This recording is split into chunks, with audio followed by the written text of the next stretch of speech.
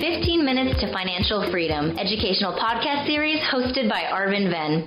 These 15-minute or so podcasts are meant to educate and empower listeners about key financial topics towards the road to financial independence, in plain English and without financial jargon. Arvind Ven is an independent financial advisor, founder, and CEO of Capital V Group in Cupertino, California.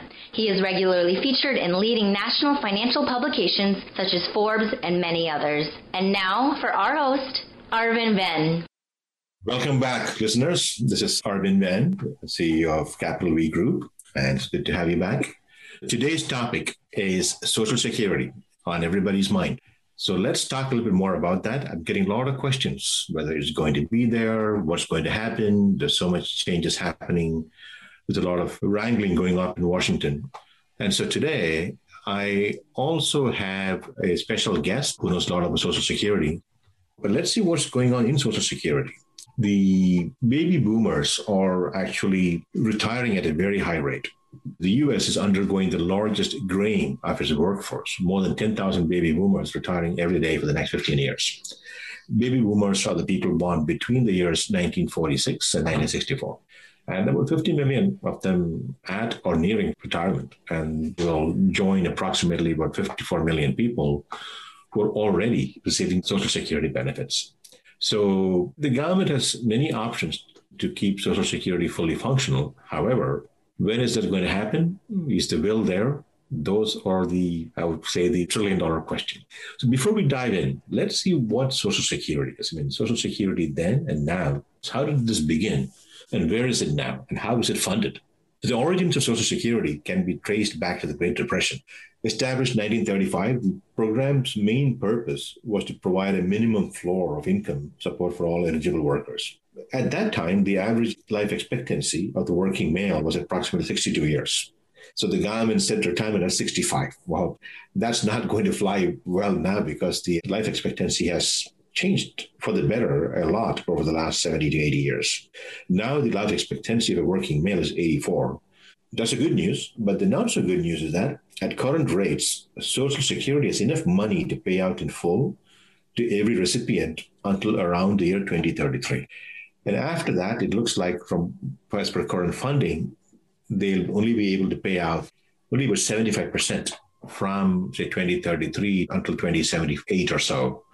But that's a sizable haircut, about 25%, unless something gets fixed in the government. So that's where we are right now. But why is there a shortfall? Well, that's because the system is funded by employee payroll deductions. So one portion of the relevant tax consists of an equal amount of employee income paid by the employee and employer. Self-employed people, whether freelancers, contractors, Uber drivers, among others, pay both the employee and employer portions. These benefits are calculated according to the 35 highest earning years in the workforce and adjusted for inflation.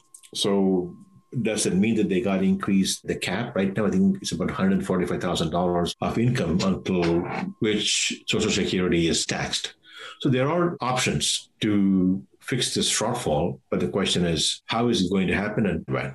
I'm going to ask Andrew Beltowski. Andrew is the Regional Vice President of Allianz, one of the world's largest insurers. He knows a lot about Social Security, and he was actually one of our webinar expert guest speakers earlier this year, for those of you who attended the webinar. So I asked Andrew where we are. So Andrew, welcome to the podcast. Great to have you here today. Thank you, Arvind. Thanks for having me. Well, here's the trillion-dollar question for you. What's happening in Social Security, and do you think that it's going to stay? That's what I keep getting asked all the time. And what's going to happen after year 2033 when there's only enough money to pay only 75% of benefits? That's a very good question, and one that has been coming up quite frequently. And I don't necessarily see it going away, but I could see a reduction of benefits moving forward, and I'll elaborate on why. I don't think it can go away. This year, roughly 65 million Americans will receive Social Security benefits totaling over $1 trillion. More than 65 million Americans depend on Social Security for some or even all of their income, with pensions becoming less and less prevalent and Americans needing to fund their own retirement, Social Security is a pillar that is necessary for millions of Americans to have a successful retirement. And the problem with Social Security fund moving forward is mathematical in nature. The number of workers for each Social Security beneficiary has been decreasing dramatically over the past few decades. Currently, there are 2.8 workers for each Social Security beneficiary, and that ratio is expected to be down to 2.3 to 1 in the year 2035. But while I don't see Social Security going away entirely, I would plan for a reduction of benefits moving forward and look for ways to cover more of my retirement income. And personally funded pensions have become more popular. Wow. So that's not great news, but I think we'll continue hoping that there are other avenues. For example, the government has continued increasing the Social Security cap every year, all the way from 119,000, I think it's at 148,000 now. That can be one aspect if that flies. But again, the bigger thing is what's going to happen. So I think we'll have to watch and see. As I said, personally funded pensions definitely become more popular in that era. What's the difference between Medicaid and Medi-Cal? A lot of listeners would like to hear the difference. I've explained that, but I'd love to have you explain to us what's the difference, if at all. There's actually little difference between the two. Medi-Cal is merely California's Medicaid program, which is paid for federal and state revenues. And Medi-Cal provides coverage for low-income individuals and families. Right. Now, coming back to benefits, the tax that I spoke about that the government collects is popular because it provides, Social Security provides 4 types of benefits. Retirement benefits are for those who have worked in covered employment for many years. And those eligible people they're eligible to receive retirement benefits beginning at age 62. And we'll talk a bit more about whether it makes sense to hold off or start right away. Then the second benefit is Medicare health benefits for the spouse and minor children of any retired or disabled worker who qualifies for benefits. The third benefit is survivors of a deceased worker covered by Social Security or entitled to income benefits. The surviving spouse is eligible to receive benefits until the youngest child turns 18. That's something good to know because many don't know that that benefit was also offered by Social Security. And disability benefits are for workers who make regular contributions but are disabled mentally, physically before reaching retirement age. So just because you can collect Social Security, start collecting at age 62, doesn't mean that you can or should start getting the check right away. Because for every year that you wait after age 62 to collect Social Security, you approximately get a nice 8% bump up annually until age 70. Where else can you find such an annual risk-free raise on your income, and that too from the government, no less? So it pays to wait if you can, right? There are some other caveats too, right? So benefits may be diminished if you go back to work after age 62 until full retirement age. But yeah, we run all this analysis for our clients, and those who would like to have an analysis, we're happy to do that. So that gives you an idea of the what-if scenario of choosing between 62, full retirement age, and age 70. So this is definitely something to keep in mind. Andrew, so why do people need to register for Medicare? Because we talked about the 4 benefits of Social Security, of it Medicare is one. But why do people need to register for Medicare at age 65, even if they have health benefits coming from the government? There's a penalty to not enrolling. Can you talk about that? It can be a good idea to register for Medicare at age 65, even if you still have coverage from your employer. Medicare Part A typically doesn't cost anything, and it can serve as your secondary insurance, potentially picking up the tab for anything your primary insurance doesn't cover. Additionally, this can also help avoid the 10% annual surcharge on Medicare Part B premiums if you fail to sign up on time.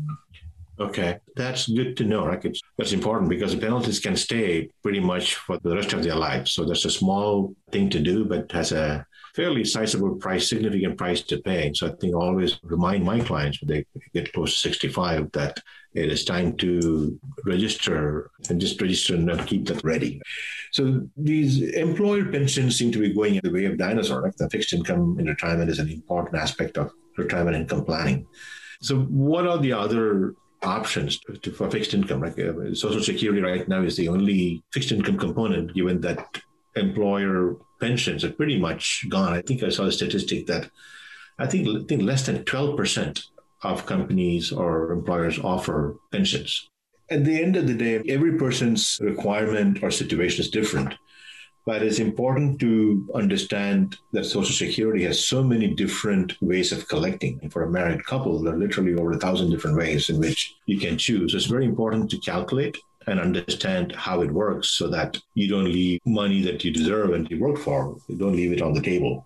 So again, just because you turn 62 doesn't mean that you have to collect right away. Do the math, understand how it works, and realize that if you're getting an 8% bump up every year until age 70. Right? So that's very important. So selecting Social Security benefits is not a simple matter. Right? There are hundreds of ways to accept benefits, and the choices will have significant impact over the course of the retirement years. So millions of people rely on the system. And I still think that it's very complicated to change than simply pulling a plug, just like what our guest also mentioned. So we'll just have to wait and see. And in the meantime, just got to stay educated and see how the best we can to leverage Social Security to benefit. So before I sign off today, I got to point out one important news. You probably saw that already.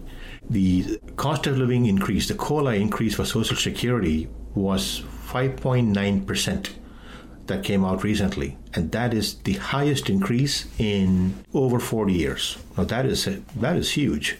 We've never seen this kind of increase in such a long time. And what that means, in addition to good news, is that inflation is starting to run high. And that's being taken note of. Now, the trillion-dollar question is whether this is transitory, whether this inflation is temporary, or is the beginning of high inflation ahead. So that remains to be seen, and we'll be talking more about that in the upcoming podcast. We'll have some expert guests giving their opinions about that too. So stay tuned. Join us soon for the next podcast. And that's it for today. And for this podcast, let me end that with another disclaimer that Andrew Beltowski, Allianz, Capital V Group, and LPL Financial are not affiliated. So we look forward to seeing you soon and you tuning in at the next podcast. You can also read more about us at www.capitalvgroup.com or call us at 408-725-7122. Or you can like us or read more about us on Twitter and on Facebook. Arvind Ven is a registered representative with advisory services and securities offered through LPL Financial, a registered investment advisor, member FINRA and SIPC. The opinions voiced in this material are for general information only and are not intended to provide specific advice or recommendations for any individual. All performance referenced is historical and is no guarantee of future results. The information is not intended to be a substitute for specific individualized tax advice. We suggest that you discuss your specific tax issues with a qualified tax advisor. Financial planning offered through Capital V Group, a registered investment advisor and a separate entity from LPL Financial.